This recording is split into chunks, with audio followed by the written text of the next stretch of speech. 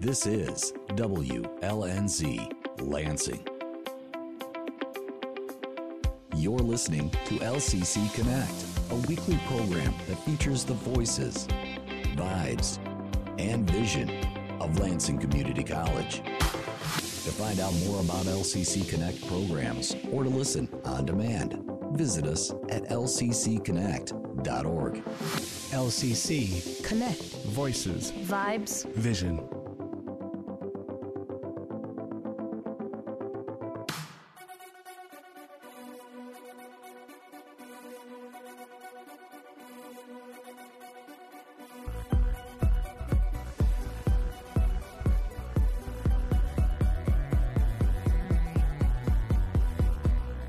Hi, I'm Dr. Tanya Bailey, and welcome to Arts, Artists, and Advocates, a podcast-based broadcast. You can find content on demand at lccconnect.com. Go ahead, log on and do it today. Arts, Artists, and Advocates is a series of conversations and performances that explores diversity, equity, and inclusion through the arts and activism. We're highlighting the work of people on our campus and in our community that's making a difference. Activist Rosa Parks once said, "I had no idea that history was being made. I was just tired of giving up." It's quotes like these that reminds us the importance of advocacy. Well, today on Arts, Artists, and Advocates, we are proud to feature Lucy Solis, yes, a good friend of mine, a round of applause, as our special guest. She embodies the spirit of those legends such as Rosa Parks, who influences every day the spirit of community activism. In fact, that's today's show title, Community Advocacy. So please, let's welcome to the show, Lucy. Welcome. Thank you. Thank you so much for having me. This is going to be a great conversation. I've longed to have you on the show, so thank you for saying yes. Give our listeners a little bit of background about you, where you're from, and how does where you're from affect the work that you do? Sure. So I was born in Battle Creek, but I grew up here in Lansing. I've been here since a toddler. Okay. Was raised by a single dad, raising two girls on his own in the 80s. Went through our trials and tribulations, but with the help of the community resources and advocacy, it helped us get through that hard times. My dad ended moving us to, we went to Lansing schools, and he ended up moving us to Waverly. Okay. And which is a big difference from city schools back then. I went through a little hard time as a lot of teenagers, and ended up pregnant as a teenager and homeless and sleeping in my car as a teenager. Wow. And the community resources and advocacy helped me so much, and that's why it's so passionate. Oh, my, what a story. Have you ever thought about writing a book? I don't know. Or maybe a movie. I'm already just leaning into your story and the conversation that you started us off in and telling us about your history and where you're from. I want to read a quote by one of my sheroes, Maya Angelou. The quote reads this: "I learned a long time ago, the wildest thing I could do is to be on my own side, be an advocate for myself and others like me." This is one of my favorite quotes, but it speaks a lot to community advocacy. What does it say to you and the work that you do around advocacy and activism? The first thing that comes to my mind when I hear that quote is speaking up and taking action. And I think that's really powerful in our community, but a lot of people have a fear of stepping up and speaking up because of experiences. So within my work, it took me a long time to get to speak up. Okay. I had to battle some, insecurities and fears that I had. And I see that in the community. And hopefully, as a community, all of us, we can come together and help people. Yeah, I love it. To me, it's something that you just said, that helping one another is important, but getting over that fear, the fear to even just step out and maybe volunteer with a community or organization, or the fear of taking advantage of resources. Have you experienced in your work just that fear or helping people overcome the fear of taking advantage of community resources? Absolutely. In healthcare, I felt when I was on assistance, I felt like I was a number. I felt like I was not treated like a human being.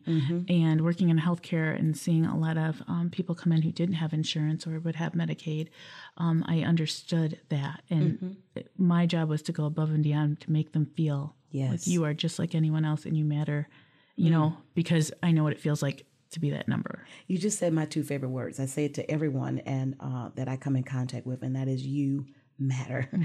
So many of us that are listening and are out in the world today don't hear that enough. And so I love the fact that you're an advocate to making sure people know that they matter and that it's important. I wanted to hear a little bit about who some of your biggest activists may have been, some of your favorites, or who have influenced you to do what you do. I'll have to say my biggest out of everybody is Mother Teresa. Oh, wonderful. Yeah, she loves people unconditionally. Yeah. She doesn't care where they're from or how bad they're sick or diseased. Yes. She just loves everyone and treats them equally. Such a great role model for sure. Well, listen, I love to play games. So I've got a game that we do here on the show called If. And it's basically me asking you a statement and you responding to it without thinking much about it. Okay, so take your thinking cap off and just let your heart flow. Okay. Here's the first question. If diversity was a food or a cereal, what would it be for you? Fruit salad. Fruit salad. Okay, let's talk about it. Why? Because you have all different types of fruits. Yes. There's no one more than the other. It's all good. It all works together. I'm hungry already. Yeah, fruit salad. You know, thank you. Yeah, you just won the prize. Diversity is about variety. You know, it's about celebrating the difference and celebrating our uniqueness. You got that. Okay, 2 more questions. Okay. Here's the second one. If equity was an animal, what would it be for you and why? I'm going to say a dog, and I'm going to tell you because they are loyal. They adapt to different animals in the house. That's good. They love the owner, no matter who it is. Yes. Yeah. I like that. I've never, there you go again. 2 for 2. Doing great. I've never heard that analogy before, but it makes really good sense. They're a social animal. The social animal, right? So making sure all those varying needs, you know, is met. I love that. That's equity for sure. Okay, here's your final question. You're 2 for 2. You're doing great. Okay. If inclusion was a song, what would it be like? And I'm not going to ask you to sing it, but what would it be like? Or what would be some of the lyrics? Inclusion to me is We Are the World. Oh my goodness. One of my favorites. I'm not going to sing it, but We Are the World. We Are the World. I won't sing it. And why? Why? Because I remember watching that like on MTV as a kid. Yes. And it had everybody on it. And it was helping people. And it was trying to make the world better. I mean, you had Michael Jackson and I think Bruce Springsteen. And you had like everybody. Everyone. Yeah. I love that. Yeah, that's one of my all-time favorites, and it does represent inclusion. It included everybody's voice. So great response. Give it up for Lucy. You won the game called If. We'll have to bring you back on here for the final match or championship. Thank you. Oh, so excited. Okay, so we're going to move into our next segment of the show that's really talking more so about our topic today. And we're talking about community advocacy. More than ever, I think community advocacy is needed. And we're right here today talking to Lucy Solis, and so excited that she's here. You can probably tell in my voice, everybody. Define for us, what does advocacy mean to you? So again, kind of what we were talking about earlier, speaking up, taking action, doing something, not just sitting there, to ensure that all people and their voices are heard. And an advocate for their human rights. Yeah. You know, and for whatever their rights are and what they're, I'm trying to think what they're having, you know, what sorry, I'm trying to think. No, it's good. No, more like their passions or their, what they're feeling or what they're feeling they're not having someone advocate for. That's what I was trying to say. I see. No. You're free to be at home here on the show. Right. Don't worry about it. Is your definition of advocacy, and I agree with it. Tell us when you began doing work around advocacy for others. So it was young. It was because of how I was treated. Okay. And I worked in a place where most people didn't look like me or have the same circumstances as me. And it was really hard. I felt, my personal opinion, to be accepted. Mm-hmm. I felt like I was trying to fit in, and a lot of people were physicians and nurses, and I felt like I was this poor single mom, on welfare. Yeah. And then I saw how people that would come in as patients felt like they were treated differently. Mm-hmm.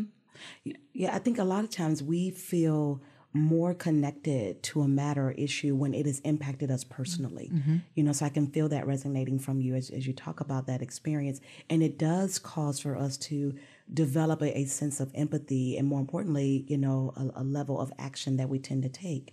And today we're talking about that. We're talking about community advocacy. I want to read you another quote around community and see what your thoughts are. And this one is from a very famous individual, trailblazer in her own right, Coretta Scott King. And she said, "The greatness of a community is most accurately measured by the compassion action of its members."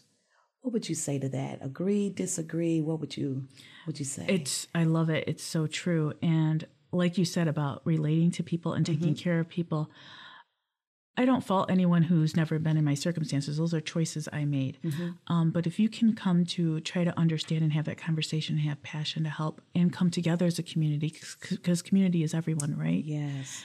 And I always felt more comfortable with people who looked like me or were in my same circumstances. And I think from what I saw, that's why sometimes it recycles, because sometimes people are scared to come out of that comfort zone. So I think if we can come together, make people comfortable, and it's okay. Like she said, I'm trying to read the quote here. It's greatness. Yeah. It's compassion. Mm-hmm. I think when we talk about community advocacy, we're really looking for people to not be afraid to speak up for others, right? And I like to break up the word community into two parts: common unity.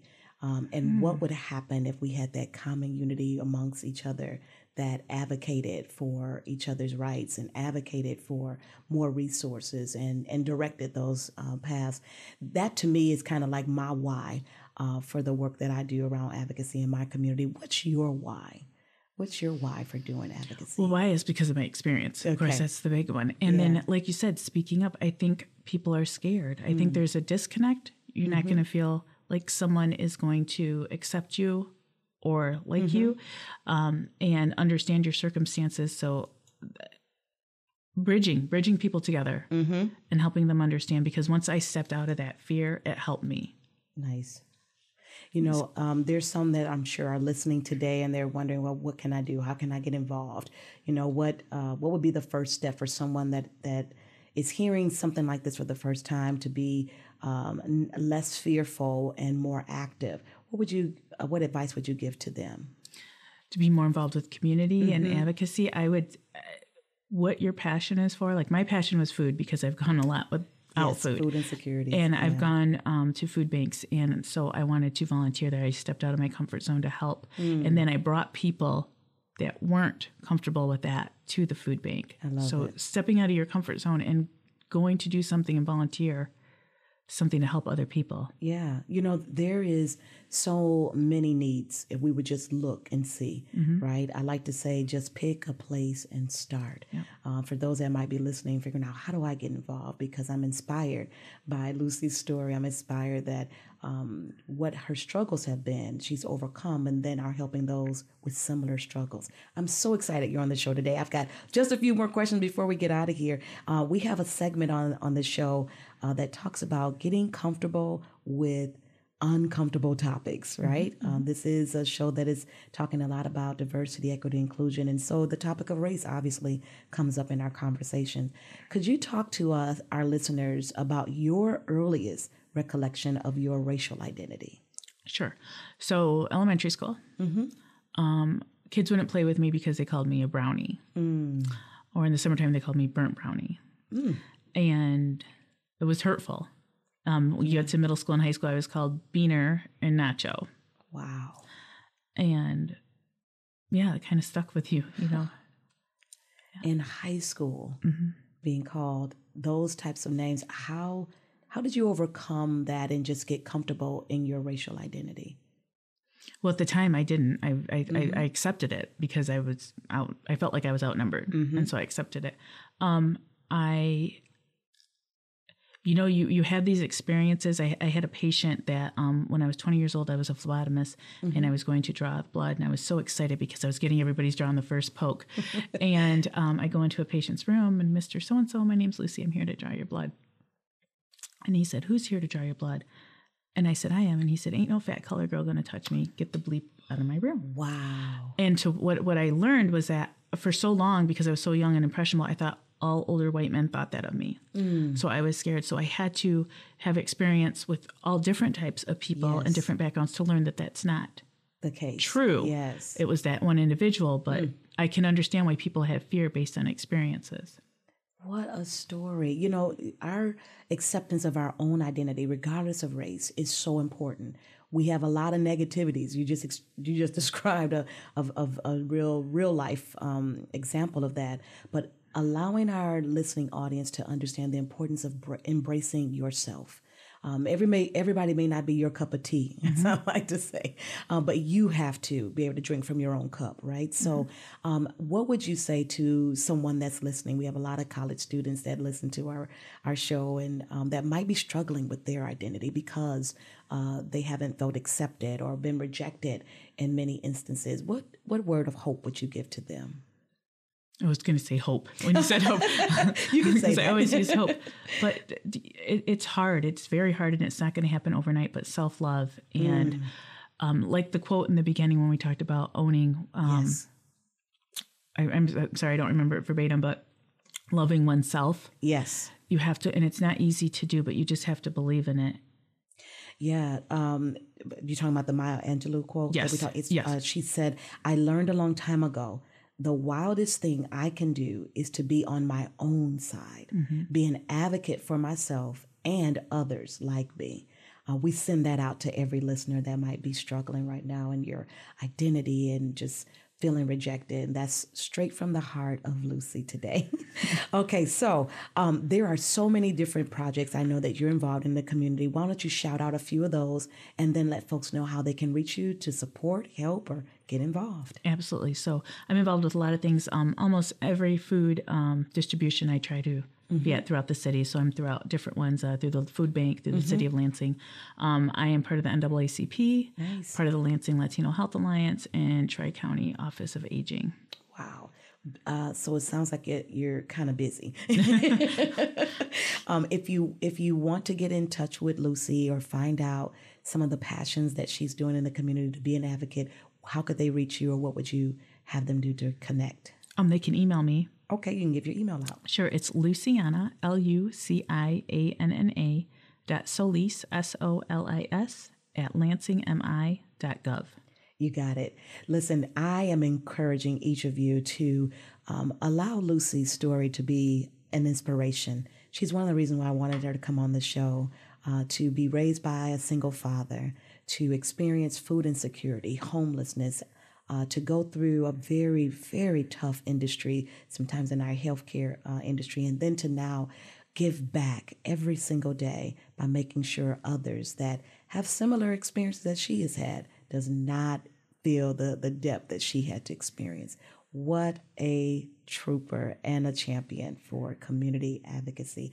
Thank you so much for being on the show. Any final words you want to say? I'm just thankful for having me. Thank you so much. You will be back, I promise. Listen, thank you so much for tuning in to Arts, Artists, and Advocates, a podcast-based broadcast. Remember, you can find content on demand at lccconnect.com. Go ahead, log on and do it today.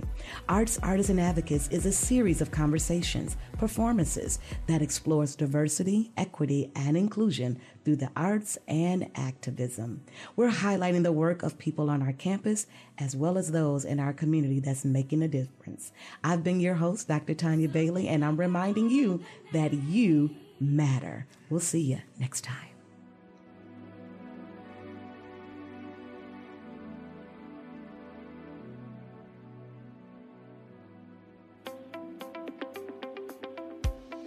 Keep connected with LCC Connect at lccconnect.org. LCC Connect. Voices, Vibes. Vision. K-12 Operations at Lansing Community College is a proud collaborator of the Lansing Promise Scholarship, offering graduating high school seniors who live within the Lansing School District and attend a high school within district boundaries an opportunity to attend LCC. The scholarship offers 65 credits over the course of 4 years from high school graduation. For more information on the Lansing Promise Scholarship at LCC, please visit lcc.edu/hope.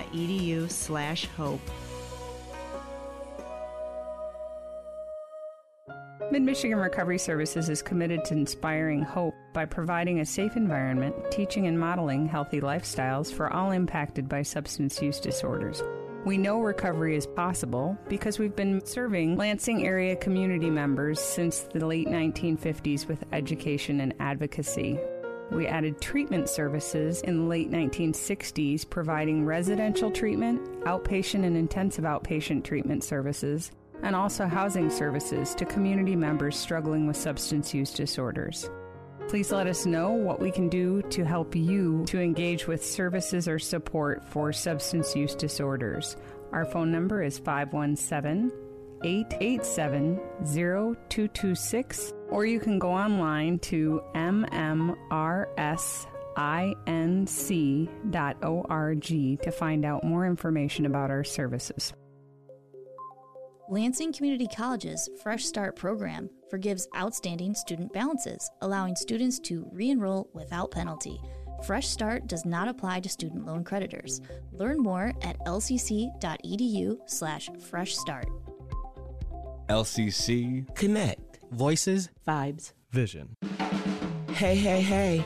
This is Lisa A., and you're listening to Who's That Star on LCC Connect at Lansing Community College. Who's That Star is a behind-the-scenes show where I sit down and talk with the employees at the college.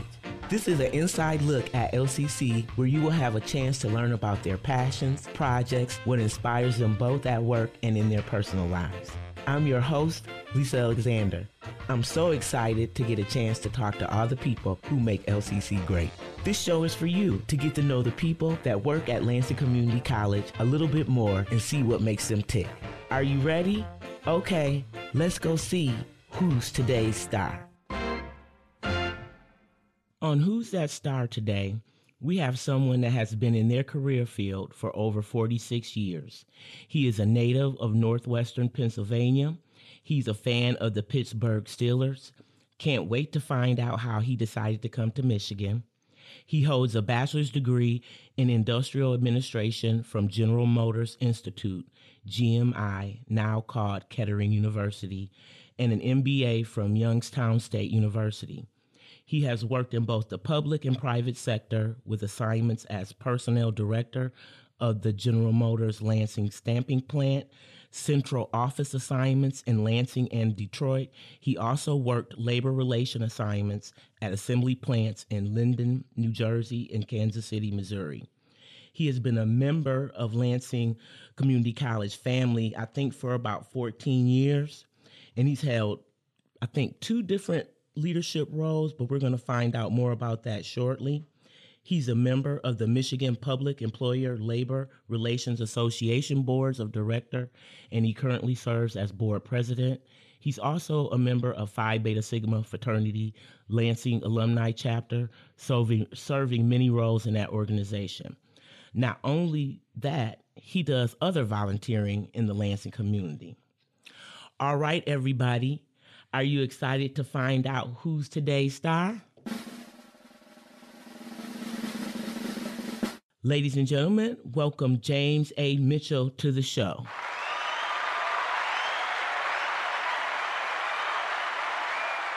We are so happy to have you here today, James. Well, thank you, Lisa. I am great. I feel great about being here, and I appreciate the invitation and look forward to the conversation. Me too. It's exciting because I had an opportunity. I met your wife before you. I knew your wife because she worked at the Lansing School District as a school social worker, and I was a school social worker. So it was a trip when I found out that that's who your wife was. I was like, oh, wow, great to know that. But I want to find out about you today. So I want to know, can you tell me more about what you do here at LCC? Sure. I currently have the privilege of serving as the Executive Director of Human Resources, which means I have the privilege of working with the staff and leading the staff there in areas including compensation, benefits, employment, labor relations, and organizational development are the primary ones. So I get to see kind of both sides of it because human resources are kind of the labor relations is one side, dealing with employees, dealing with our unions, which I enjoy, and then it's also dealing with the leadership group in a lot of ways on the other side, on the employment side. So it's just a fantastic opportunity. I really enjoy it. I really enjoy serving at the college. Yeah. So as an executive director, I was thinking that you really didn't get your hands muddy per se. Like you would be over everybody, but you do get an opportunity to play different roles, like in the labor relations, like you would be there at the table, or like, are you an advisor? I'm not really understand like what that role is. Well, yeah, as far as labor relations goes, I mean, that was my previous role. I had that. I was the labor relations and employee relations director for like 12 years. Okay. And that's the longest time I've ever held any job. Okay. So I was really involved in the collective bargaining process, and I still am, since I enjoy that so much. We have a great staff, but I am involved in the negotiations. I was involved in the bargaining of the last contracts. Okay. And then in the administration, I'm not really into the day-to-day items, but I am involved in it. I do meet with our labor leaders on a regular basis. So I'm involved in that way. Then in the compensation and employment side, I do get involved in the vacancy management process and the budget process. So I do still have the privilege of interacting with employees at all levels. I do receive the notices of employees who are going to retire, et cetera, and I do interact with them. But it is a leadership role, but I see my role as trying to put the staff, and there's a great HR staff, just wonderful women and men, to try to put them in a position to be successful, to support them, and to make sure they have what they need, because they're really a fantastic staff who they all know what their roles are, and they're very good at it. Okay, great. So I heard that you mentioned that you had did a previous position before the executive director, and what was that again? That was the director of labor relations and employee relations. Okay, so when you got to LCC, you were in the private sector? Yes, I was. What made you transition from private to public? Well, it was primarily the economy, Lisa. Around 2008, you may recall. I do. There was a lot of things going on in the economy. General Motors was really struggling. And I'd been with General Motors my entire a career. I had been the personnel director, as you mentioned in the beginning, at the stamping plant. It was called Plant 3 here, but that plant closed. So I had a couple assignments down at the global headquarters at the Renaissance Center. Okay. And, things were going south for General Motors economically. Right. And they offered early retirements. Hey. So I considered that, but while I was considering it, I was looking for other opportunities.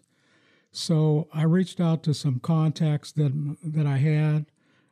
There was one of my fraternity brothers, George Blockett, who did a lot of employment placement, and I called him up, and he said, "Well, there's this position at LCC that's open, and I think you might be perfect for it." So I followed through, and kind of the rest is history. And I've really enjoyed my opportunity to be a public servant here at the college. What do you like most about it? I really like the people, the staff, the great colleagues in all areas. I mentioned the HR staff, the union colleagues, the employees. I really enjoy, serving, trying to solve problems, put processes in place. So I really enjoy those interactions. But then I also recognize that we're here to educate students. And while I don't have a direct role in it, I look at my role as helping others or putting others in a position so they can perform that work. And one of my favorite things here is the graduation ceremonies. Yeah, it's so exciting to see those young people graduate and their parents, and they're so excited. And frequently, I've been in Lansing since 1989, so I have a lot of contacts. But to see children that I know, and they're not children anymore, graduating, members of my church, or other, just folks that I know through Jack and Jill and Phi Beta Sigma, but to see those individuals graduate, it's just so exciting. It is, and you've been around a long time, so you probably seeing like the children of children maybe now. Are you getting there yet? Have you seen that? I don't think I can claim that yet. Well, yeah, because you're doing more of the administrative aspect. I get to see people's kids, and now the kids is coming. I'm like, oh. Yeah, that's awesome. But I'm not that old, so I don't know how that's happening. But I wanted to know, James, like, what's the career highlight you are most proud of? Wow.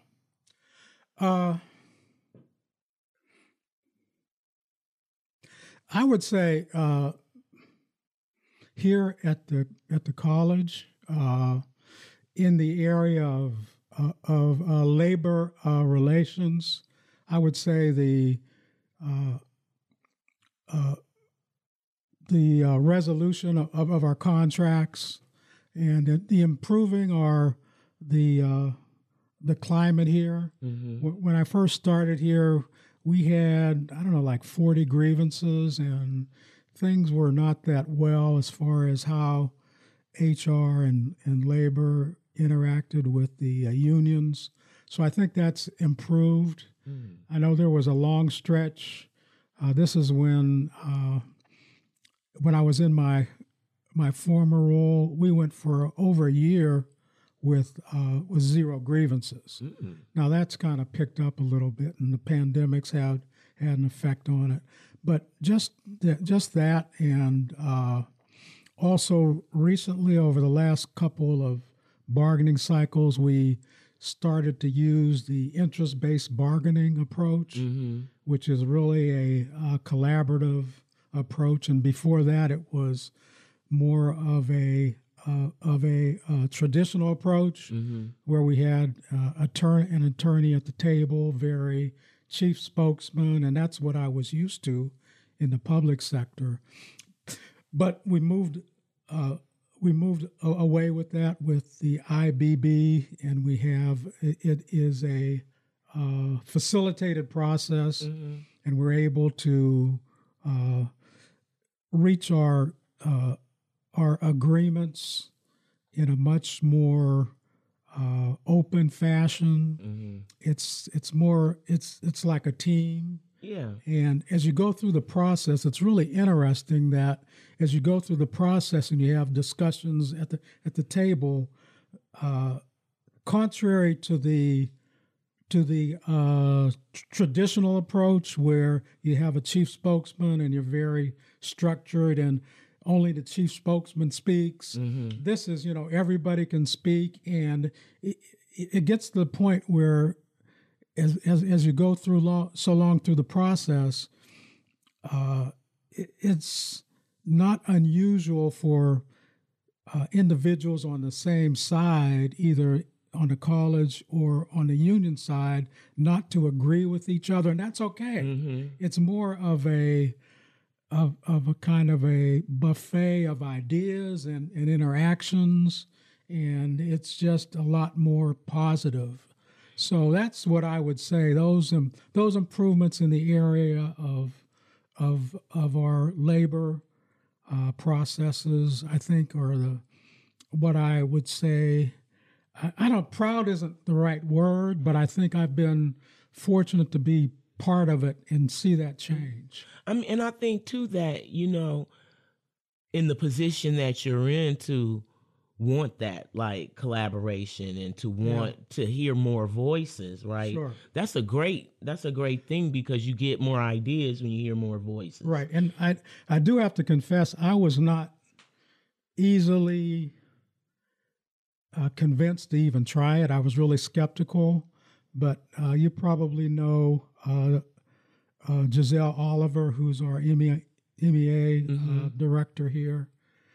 And she talked to me about it for a long time before I said, maybe I'll try it, because I was skeptical.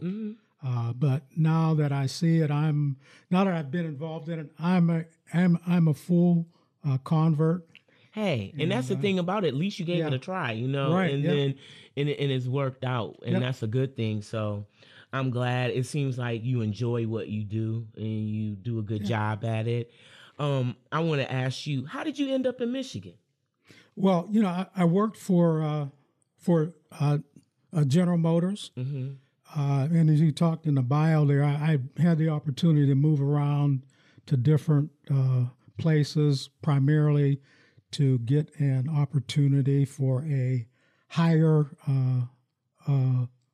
position. So I started at the Lordstown, Ohio plant. I went to Linden, and this was all on the labor side.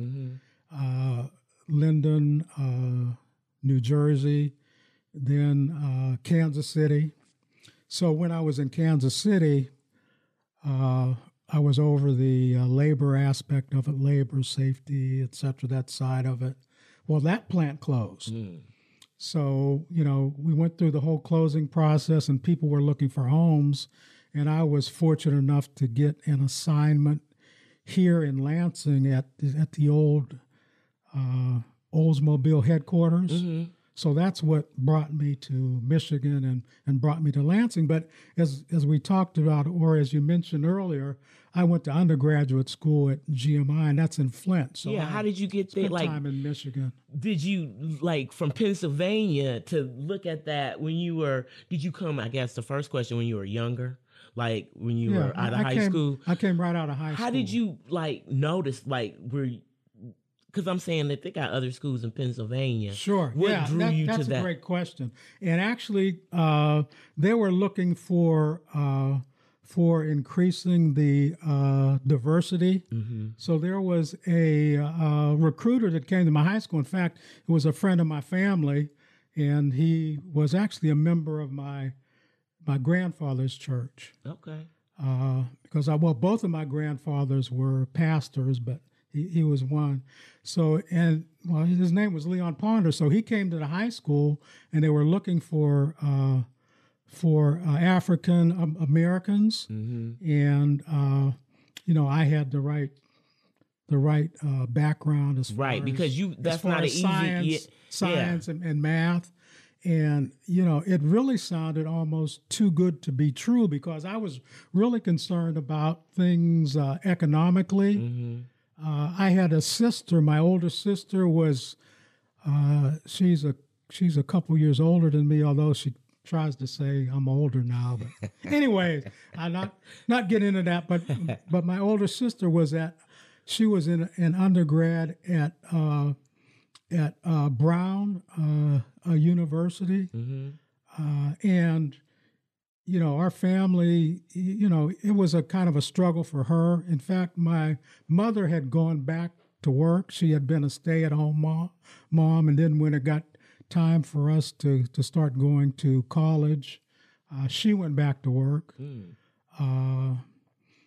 and so I was looking at a number of different things, and when this, the thing about General Motors Institute, it was almost too good to be true because it was a co-op work-study program where you would go to school for 6 weeks, and then you would work for 6 weeks all year round. Wow! There were only like 3 weeks off, and you were able to make enough money so that you could pay for your schooling and, other thing. I was blessed to be able to afford a car because one of the things was when I was in my work section, I was able to stay at home. So that really helped. So economically, it just made sense. And they said that, they guaranteed you a job after you graduated. Okay. It was a 5-year program. With a thesis at the end. So, I really latched onto it for economic reasons. But it was a great program, and they had the engineering side, and then they had the industrial administration was the other option. Right. And I didn't know much about engineering, but I just saw more like drawing on boards and stuff. So I said, I'm not really that interested in that, but I would really I like the idea of leading and managing people and getting into the business side. So that's kind of how I arrived there. That's how I said, hey, I would like to go to GMI. And this came about really near the end of my senior year because I was planning to go to Washington University in St. Louis. But so I had never even been to the campus. Right. But I just said, yeah, it sounds like a good thing. And as you said earlier, kind of the rest is history. Right. Yeah, it worked out for sure. Yeah. So this question, I'm kind of gonna, I want to ask you a little bit about your hobbies, but I want to ask this question because I know you really don't have any, what they say, meat in the game or whatever. Go green or go blue? Oh, definitely go green. Okay, I mean, no question. Now, well, my wife, Viola, who has 2 degrees from MSU. Okay. My son went to MSU, but even further back than that, when I grew up in my hometown in Farrell, Pennsylvania, one of the basketball stars. I mean, basketball was the big sport. We had teams that won like 7 championships over about 20 years. But in any event, there was a player who came to Michigan State. His name was Julius McCoy. So I'd heard about Michigan State, and I knew Michigan State was one of the first major colleges to have African-American athletes. Yeah. So I knew about Michigan State, so I was always positive toward it. So, and then when I moved here, and like I said, my wife and my son graduated from there, I will admit that my daughter was kind of she was away from the mainstream. She went to the place down in Ann Arbor. Okay. But we still love her. That's right. It's a seriously. good school. Yep. It is a good school. So, we had that little friction in the family. But I will just mention one quick story about that, because I mentioned my wife is a Spartan, and my daughter decided to go to U of M, so we'll go down there for their orientation, when they take parents through all this stuff. And we listen to it. I mean, it's a great school. I mean, they're, but I definitely like to go green than go blue. But in any event, at the very end of the orientation, we were down there for a day. We took the tour and all that stuff. They're in the auditorium, and then they start playing the Michigan Fight song, and they stand up and start singing. So, I take my cues from Viola. So I kind of looked at her. She looked at me. She said, "I'm going to stand, but I ain't singing." I said, "I'm with you." That's right. We're going to support our child, but we're not going too far. Right. For sure. Well, I love that. I'm glad to hear it. I just wanted to ask you, because I know this is a really important part. You are a part of a member of Phi Beta Sigma fraternity. But you do volunteering as well, and you're in a lot of different organizations. Yep. If you wouldn't mind taking a couple moments just talking about some of the things that you're doing outside of your work and pleasure. Sure. One of the things, one of my passions really is my church. I'm a member of the West Lansing Church of God, and my faith is just a big part of my life. So one of my passions there is I teach the adult Sunday school class. Mm-hmm. I've been doing that since 2006 maybe, and I really enjoy it. Just preparing the lesson, so it requires that I study the word and the lesson. Mm-hmm. And we've got our pastor sits in the class, and we have some people that are very knowledgeable, so they keep me on my toes. Right. But it's really a good process.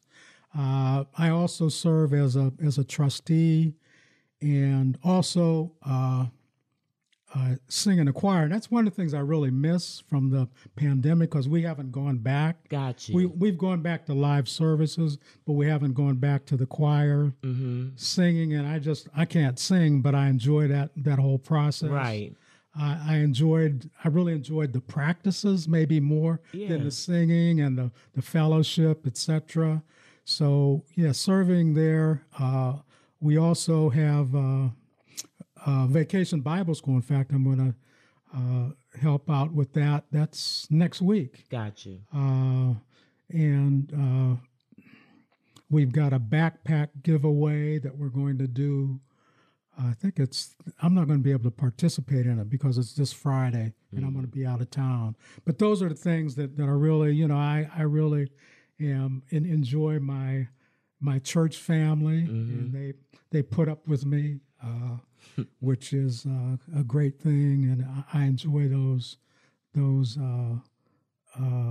interactions and that fellowship, seeing the young people in the church grow up, and just interacting, because there's just some really, really great people there. So that's a big area. And you mentioned Phi Beta Sigma. Our signature event is we do a youth workshop where we have high school students come in, and when we do a program, it's in February. We usually have a speaker, and that's a big event. We have high school students from all over the area, and I actually had the privilege to lead those workshops for I think I did it for about 7 years. We also have a foundation, which we call our education fund, and the education fund funds that workshop.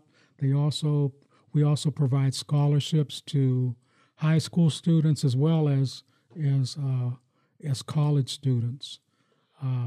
So those are some of the things that that Phi Beta Sigma does. It really what drew me to it is that whole service aspect, Right, yeah. and the volunteering.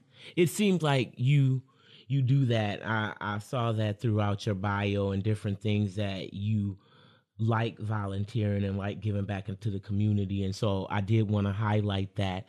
Unfortunately, our time is up, James. I could talk to you all day. Thank you.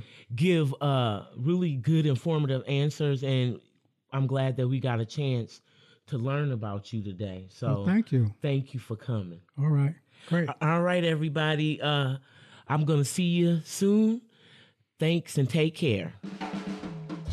You've been listening to Who's That Star? I'm Lisa A., and you can listen to this episode of Who's That Star and other shows from LCC Connect anytime online at lccconnect.org. Thank you for listening. Catch me next time to find out who's that star.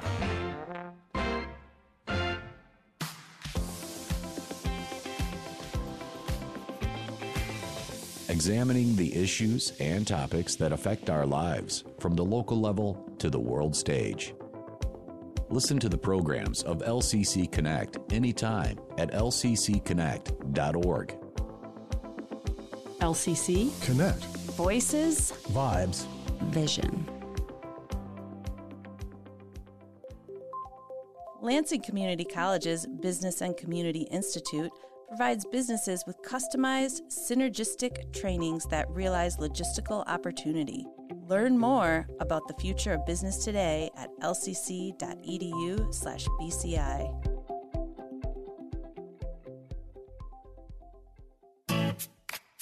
Hi, this is Terry Crews, actor, former football player, game show host, father of 5, and all-around big dude. I'm also an expert on drama. I know all kinds of drama. There's the good kind that comes with having a house full of kids. There's the bad kind like season-ending injuries. There's the necessary kind like having an agent in Hollywood. And there's silly drama like the drama around my percolating pectorals. And then there's the drama you can skip. Skip the drama that comes with not having your high school diploma or equivalency. Find free adult education classes near you and finish your high school diploma. Visit finishyourdiploma.org. Or text diploma to 97779. Message and data rates may apply. Reply stop to opt out. That's diploma to 97779. And leave the drama to actors like me. Brought to you by the Dollar General Literacy Foundation and the Ad Council. Lansing Community College's downtown and west campus offer newly renovated conference and event spaces that can accommodate over 500 attendees. Professional event planners are available to guide you through your experience from setup to catering. LCC offers convenient locations, state-of-the-art technology and hybrid meeting capabilities, in-house catering, free event parking, and on-site customer service. For more information about LCC's conference and event spaces or to request a rental quote, please contact LCC's conference services at lcc-events@lcc.edu. LCC Connect. Voices, Vibes, Vision.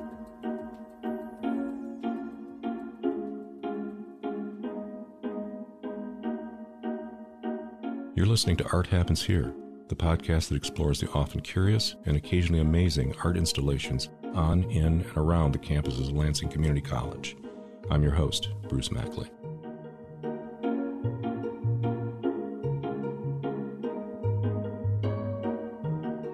When designing art installations over time, the thought process usually starts out extremely ambitious.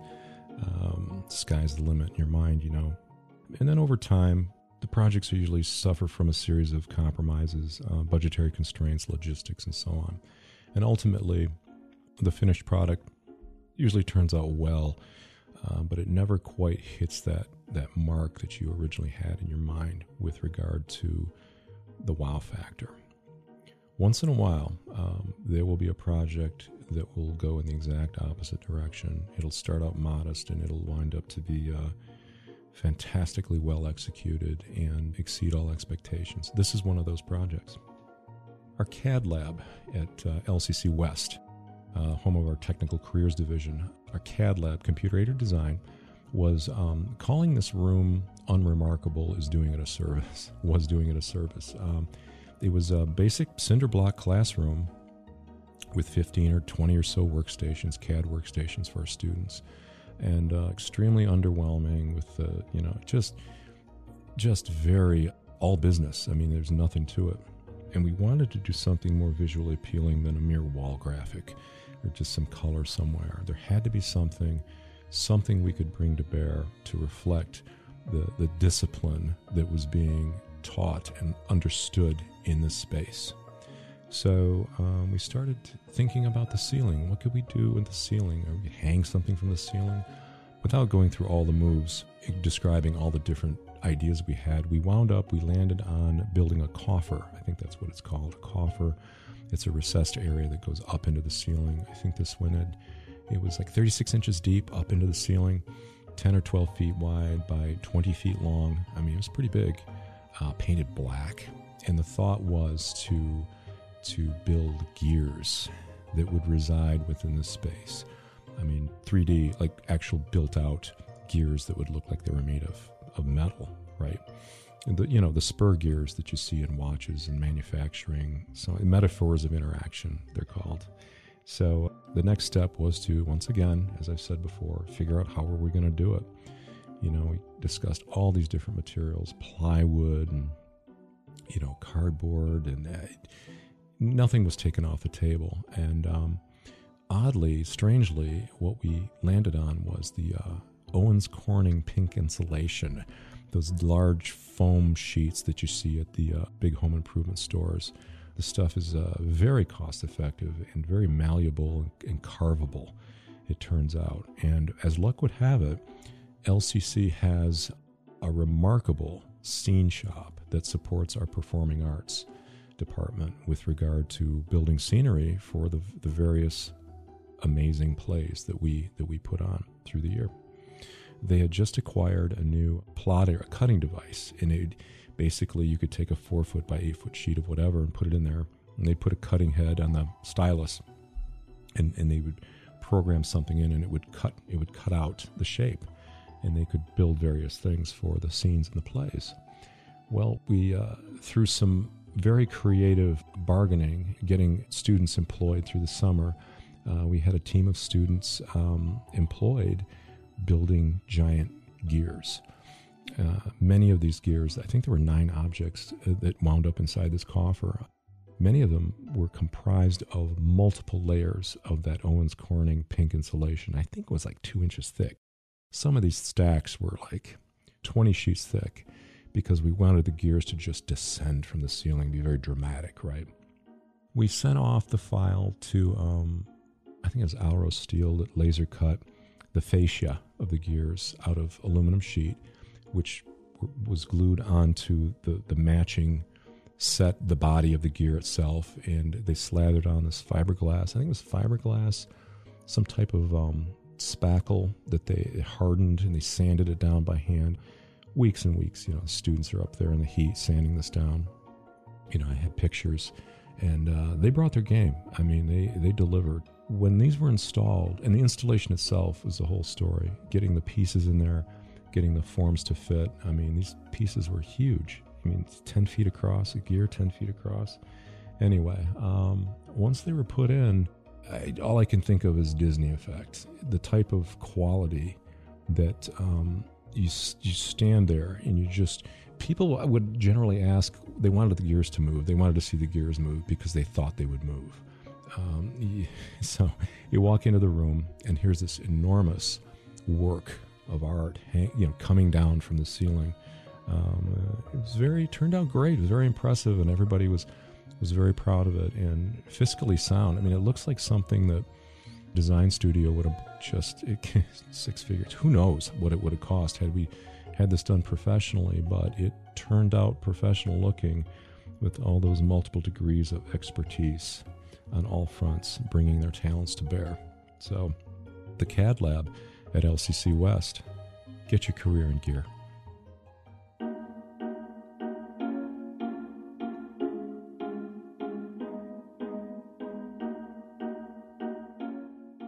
RuPaul once said, life is about using the whole box of crayons.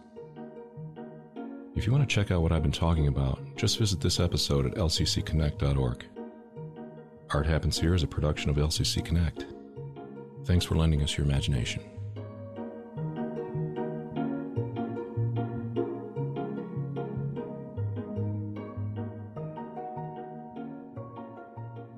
Featuring the staff, faculty, students, and others that help to make Lansing's premier college what it is today.